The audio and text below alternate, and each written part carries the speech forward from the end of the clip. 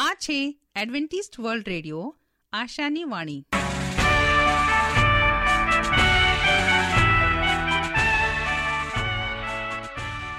અમારા આજના પ્રસારણમાં તમારું હાર્દિક સ્વાગત છે.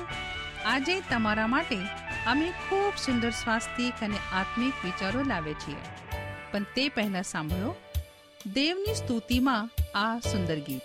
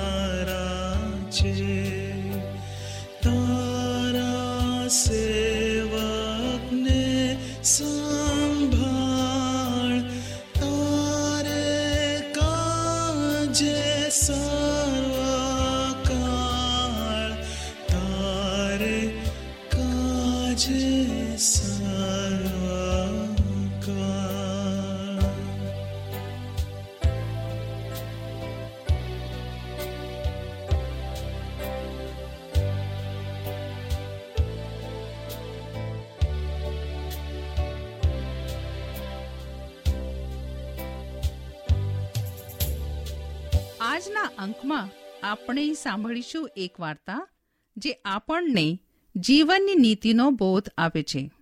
વાળની સમસ્યા અને સમાધાન. લાંબા સુંદર મુલાયમ વાળ એ વ્યક્તિત્વમાં 4 ચાંદ લગાવી દે છે. સ્ત્રી હોય કે પુરુષ, દરેક વ્યક્તિત્વમાં કેશ સૌંદર્ય એ ખૂબ મહત્વનો ભાગ ભજવે છે. કેશ એ તો શિરનું મગટ ગણાય છે. જ્યારે કઈ સ્ત્રી લાંબા અને ઘટાદાર વાળ જોઈએ ત્યારે બે ઘડી માટે નજર અવશ્ય થંભી જાય છે. આજની વણથંભી જિંદગીમાં સ્ત્રી અને પુરુષ બંને એક સમસ્યા તકલીફથી પીડાય છે, જે છે વાળની સમસ્યા. વાળ ખરવા, અકાળે શ્વેત થવા, ઊંધરી થવી, વાળ ન વધવા, વાળ આછા થવા, માથામાં ખોડો હોવો,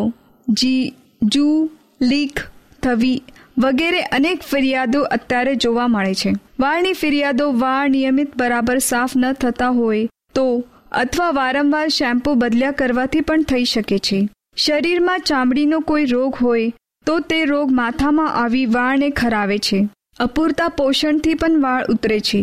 યુવાનીના ઉંબરે પ્રવેશેલા યુવક યુવતીઓ વાળ ખરવાની ફરિયાદથી છુટકારો મેળવવા ટીવીના જાહેર ખબરોમાં બતાવવામાં આવતા ઘણા તેલ, શેમ્પૂ, કન્ડિશનર પાછળ પૈસા બગાડે છે, પણ આ સમસ્યાથી છુટકારો મળતો હોતો નથી. આજે જ્યારે વાળની સમસ્યા અંગે આપણે વાત કરી રહ્યા છીએ ત્યારે જે જાણવું ખૂબ જરૂરી છે કે વાળની જે ગુણવત્તા તેને મળેલો વારસો છે તે વારસાગત છે.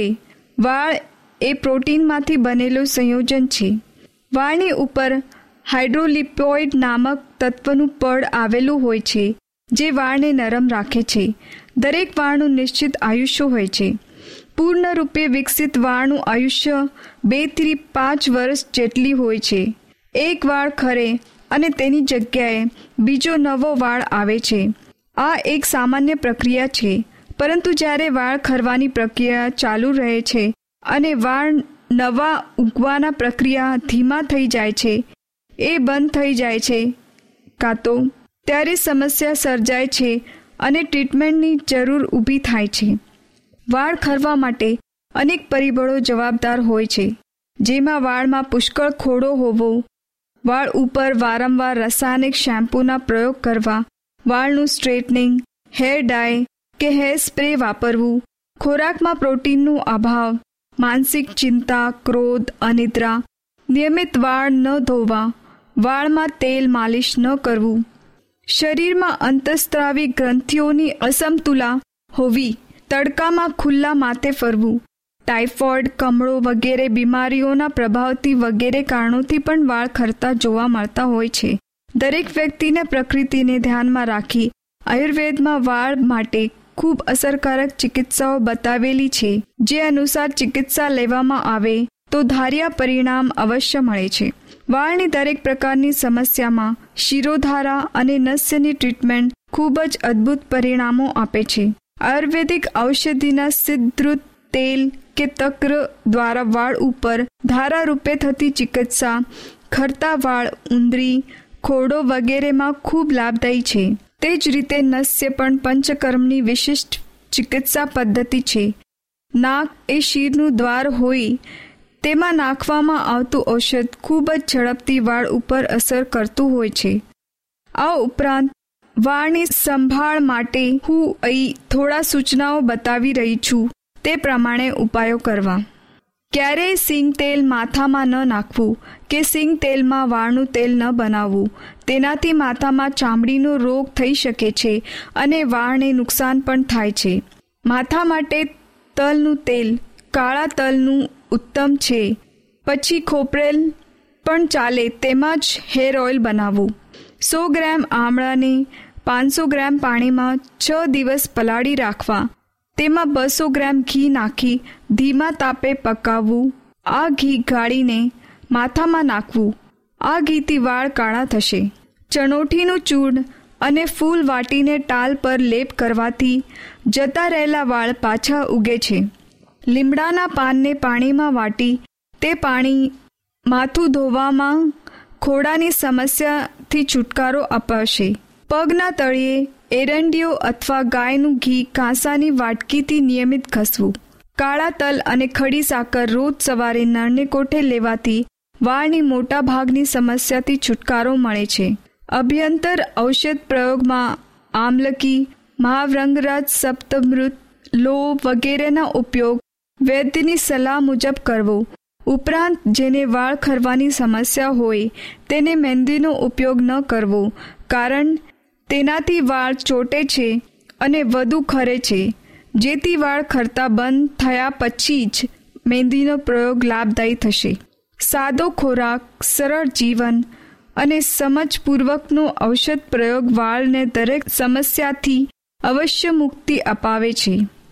પ્રભુનું વચન તે સત્ય અને શાંતિનો માર્ગ છે. આવો હવે આપણે પ્રભુના વચન ઉપર મનન કરીએ. સાચો પશ્ચાતાપ દેવને માન્ય છે. હું રાજુ ગાવિત આજનો ગુજરાતી ભાષામાં દેવનું પવિત્ર વચન તમારા સુધી પહોંચાડનાર અને આજનો વચન તમે બધા સાંભળો છો એટલે ભાઈ બહેનો, નાના મોટા વડીલો, હું સર્વનું ઈસુ ખ્રિસ્તના નામમાં આવકાર કરું છું. આજે આપણે શીખીએ કે એક મનુષ્ય તરીકે આપણે દેવની આગળ સાચો પશ્ચાતાપ કરીએ, જેથી કરીને આપણો પશ્ચાતાપ દેવને માન્ય થાય અને તે પશ્ચાતાપ થકી આપણા જીવનમાં થયેલા પાપોની ક્ષમા આપણને મળે. આજનો સ્મૃતિ સૂત્રો છે, પશ્ચાતાપ એટલે મનુષ્યના જીવનમાં થયેલા પાપોની ક્ષમા મેળવવી અને હંમેશા માટે તે પાપોને તજી દઈને દેવની આગળ શુદ્ધ જીવન જીવવું એ આજનું મથાળું છે. એક પશ્ચાતાપ સાચો હોવો જોઈએ અને આપણે મનુષ્ય તરીકે ક્યારેક ભયંકર એવા પાપો આપણે કરીએ છીએ અને ભયંકર એવું પાપમય જીવન મનુષ્ય તરીકે આપણે જીવીએ છીએ. તે સમયે આપણે દેવના કાર્યોને, દેવના વચનને આપણે આપણા વિચારોથી તજી દઈએ છીએ અને આપણા નજર તથા વિચારો થકી આપણે જીવન જીવીએ છીએ.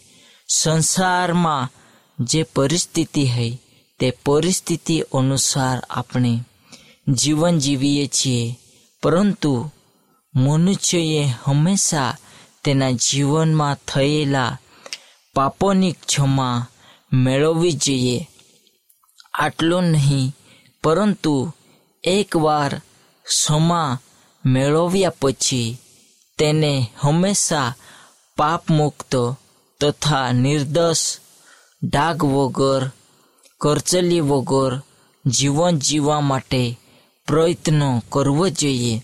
જે સમયે ઈસુએ તેના શિષ્યને એક પાપ અને પાપ વિશેની માહિતી શીખવી હતી, ત્યાર પછી તેઓ પવિત્ર આત્માથી ભરપૂર થયા અને દેવની આગળ પસ્તાવો કરવો તથા આપણા જીવનમાં ઈસુ ખ્રિસ્ત પર આપણે વિશ્વાસ રાખીએ એવી સાક્ષી તે લોકોએ યહૂદી તથા ગ્રીકોને આપી. પ્રેરિતોનો કૃત્ય 20મો અધ્યાય અને 21માં આ વચન આપણને જોવા મળે છે. એક નકારાત્મક વ્યાખ્યા શીખવા મળે છે.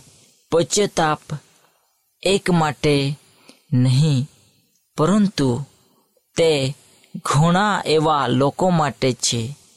અને પશ્ચાતાપ ફક્ત પાપ માટે કબૂલાત છે આટલો નહીં, પરંતુ તે પશ્ચાતાપ થયા પછી એક યથાયોગ્ય જીવન જીવવું એ આપણી ફરજ છે. ઘણા લોકો એવા હોય છે કે તે લોકો પાપના માટે રુદન કરે છે અને તેમની દુઃખિત પરિસ્થિતિને જોઈને તેઓ રડે છે, તેઓ ખેદ કરે છે, પરંતુ પશ્ચાતાપ વિના તાત્કાલિક તેઓ એ જ પાપ તરફ ફરી જાય છે અને તેમનું જીવન તે જ રસ્તા પર હોય છે. દાખલા તરીકે દારૂડીઓ થોડા સમય માટે રડે છે, નાટક કરે છે, પશ્ચાતાપનો એક ઢોંગ કરે છે અને તેનું જીવન બદલાતું નથી. બીજા દિવસે થોડા સમય પછી તે તેવી જ પરિસ્થિતિની અંદર જીવન જીવે છે. પરંતુ પાપમય જીવન અને જીવનની અંદર બદલાન, પ્રાયચિત અને આપણે એક સાચો પસ્તાવો કરવો, તે એક સાચો પશ્ચાતાપ દેવની આગળ માન્ય થાય અને આપણા જીવનમાં આપણે પાપોની ક્ષમા મેળવી શકીએ. એવો જીવન આપણે હંમેશા જીવવું જોઈએ, કારણ કે ઘણીવાર સાચા પશ્ચાતાપમાં અવરોધક બાબત બની જાય છે. યહૂદા ઇસ્કરિયત, જેને ખ્રિસ્તને પકડાવીને ખેદ વ્યક્ત કર્યો હતો, તે દુઃખી થયો હતો અને તેના જીવનમાં તેને દુઃખ વ્યક્ત કર્યો કે જે વ્યક્તિએ કદી પણ પાપ કર્યો નથી કે કદી પણ પાપ વિશે વિચાર્યા નહીં કે તેના મોહમાં પાપ નહીં હતો, એવા વ્યક્તિને મેં પકડાવી આપ્યો છે. તે સમયે તે દુઃખી થયો, તેને ખેદ વ્યક્ત કર્યો અને તેના જીવનમાં તે ભયંકર દુઃખી હતો કે મેં એક નિર્દોષ વ્યક્તિને પકડાવી આપ્યો છે, પણ પોતાના પાપો બદલ તેને પશ્ચાતાપ કર્યો નહીં. તે દુઃખી થયો, તેને ખેદ વ્યક્ત કર્યો. એવી જ રીતે એસાવે પણ પાપ બદલ ખેદ વ્યક્ત કર્યો, દુઃખી થયો, પણ તેને પશ્ચાતાપ કર્યો નહીં. ઘણા લોકોની પરિસ્થિતિ આજે પૃથ્વી પર આવી જ છે કે તેઓ ખેદ વ્યક્ત કરે છે, દુઃખ વ્યક્ત કરે છે, તેમની પરિસ્થિતિને જોઈને તેઓ રડે છે અને તેઓ ભયંકર દુઃખી સ્વભાવના માણસો બતાવે છે, પણ એક સાચો પસ્તાવો તેઓ કરી શકતા નથી. હિબ્રુ તેનો 12મો અધ્યાય અને 17 કલમમાં લખવામાં આવ્યો છે, એસાવ આશીર્વાદનો વારસો પામવા ઈચ્છતો હતો, ત્યારે તે આંસુઓ લાવીને પ્રયત્ન કરતો હતો અને ખેદ તથા આંસુ ઘણી વખત આપણને પશ્ચાતાપમાં પ્રગટ થાય છે, પરંતુ ખેદ અને આંસુને પશ્ચાતાપમાં આપણે કહી શકીએ નહીં, કારણ કે જે પશ્ચાતાપ હોય તે પાપો માટે છે અને જે ખેદ અને દુઃખ છે તે આપણી પરિસ્થિતિ માટે છે. ઘણા સમયે લોકો પોતાના જીવનમાં થયેલા વાદ વિવાદો અને નુકસાનને યાદ કરે છે, ઘણા દુઃખી થાય છે, ઘણો દુઃખ વ્યક્ત કરે છે અને અહીંયા ખેદ અને દુઃખ પશ્ચાતાપમાં આવતા નથી, પરંતુ તેઓ પરિસ્થિતિને લગતા અને વળગતા હોય છે.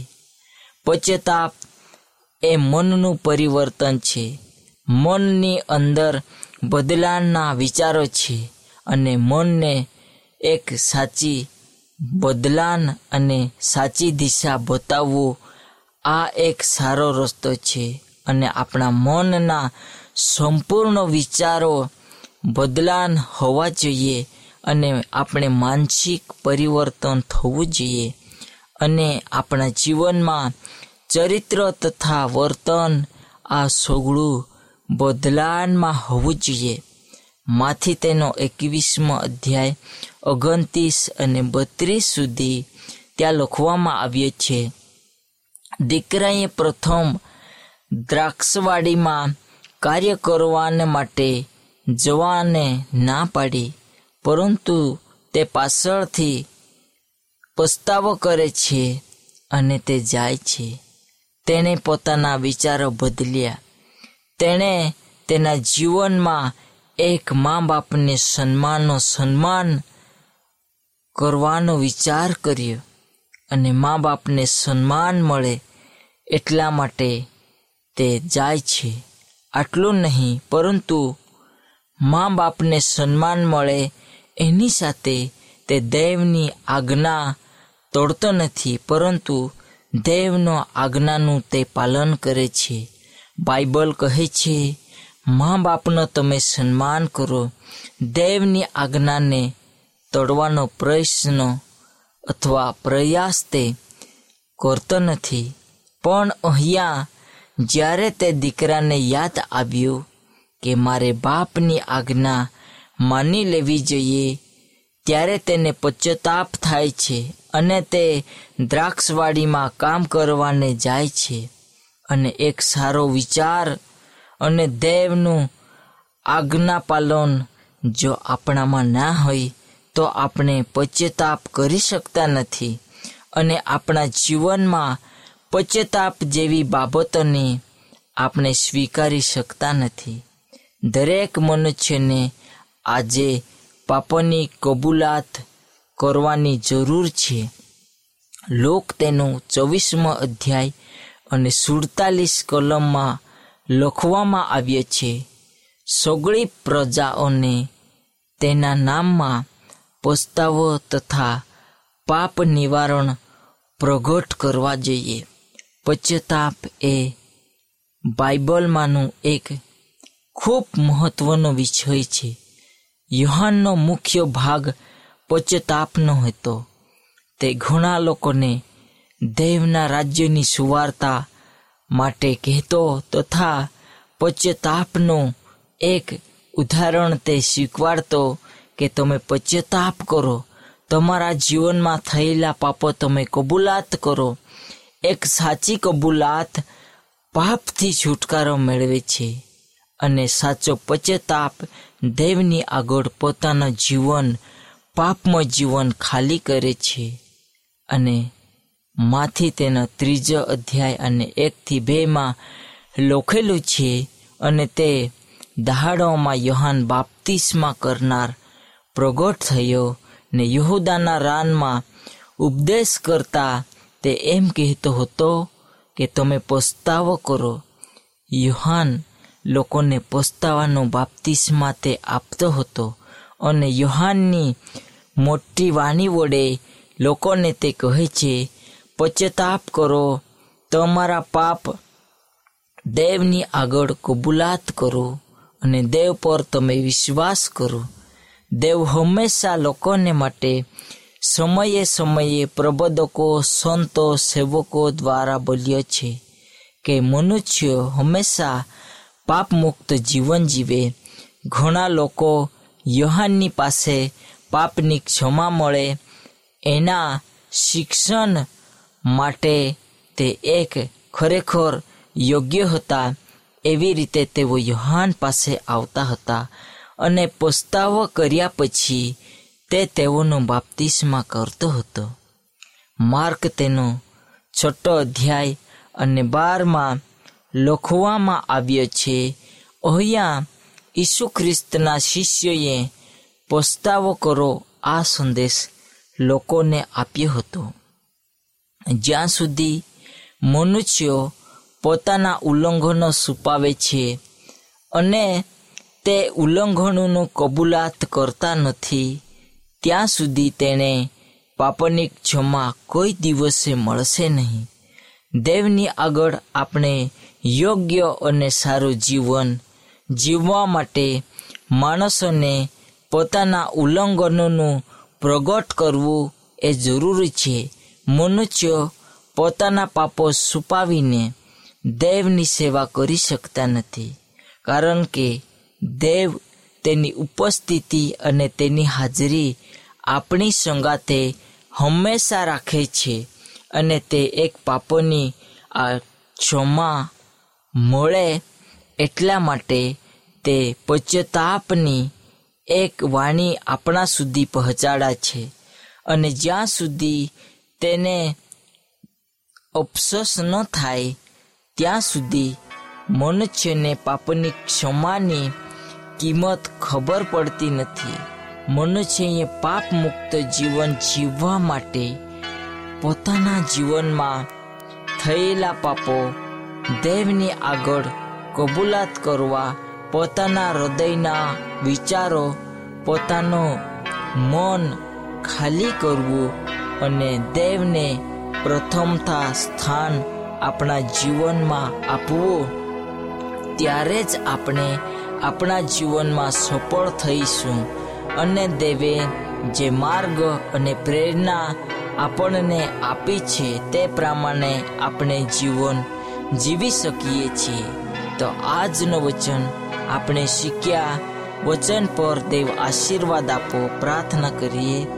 મહાન દયાળુ ઈશ્વર પિતા, અમે આભાર માનીએ, અમે તમારી સ્તુતિ કરીએ. આજનો દિવસ અને સમય બદલ પ્રશંસા અમે તમારી જ કરીએ છીએ.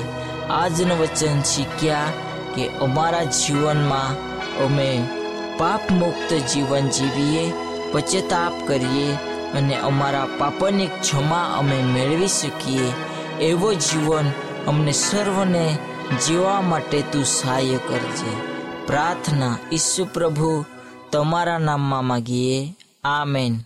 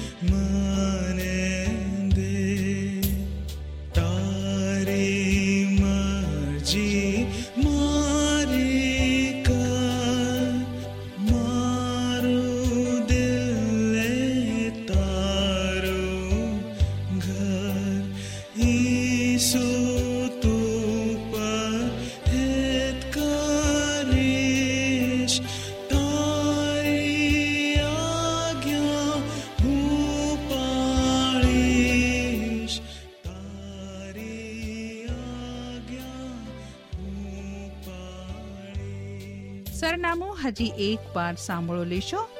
Adventist world radio, post box number 1446, Salisbury park, Pune 411037. આ સાથે અમારો આજનો કાર્યક્રમ અહીં જ સમાપ્ત થાય છે. ફરી મળીશું આજ સમયે, આજ મીટર બેન્ડ પર. ત્યાર સુધી પ્રભુ તમારી સાથે રહે.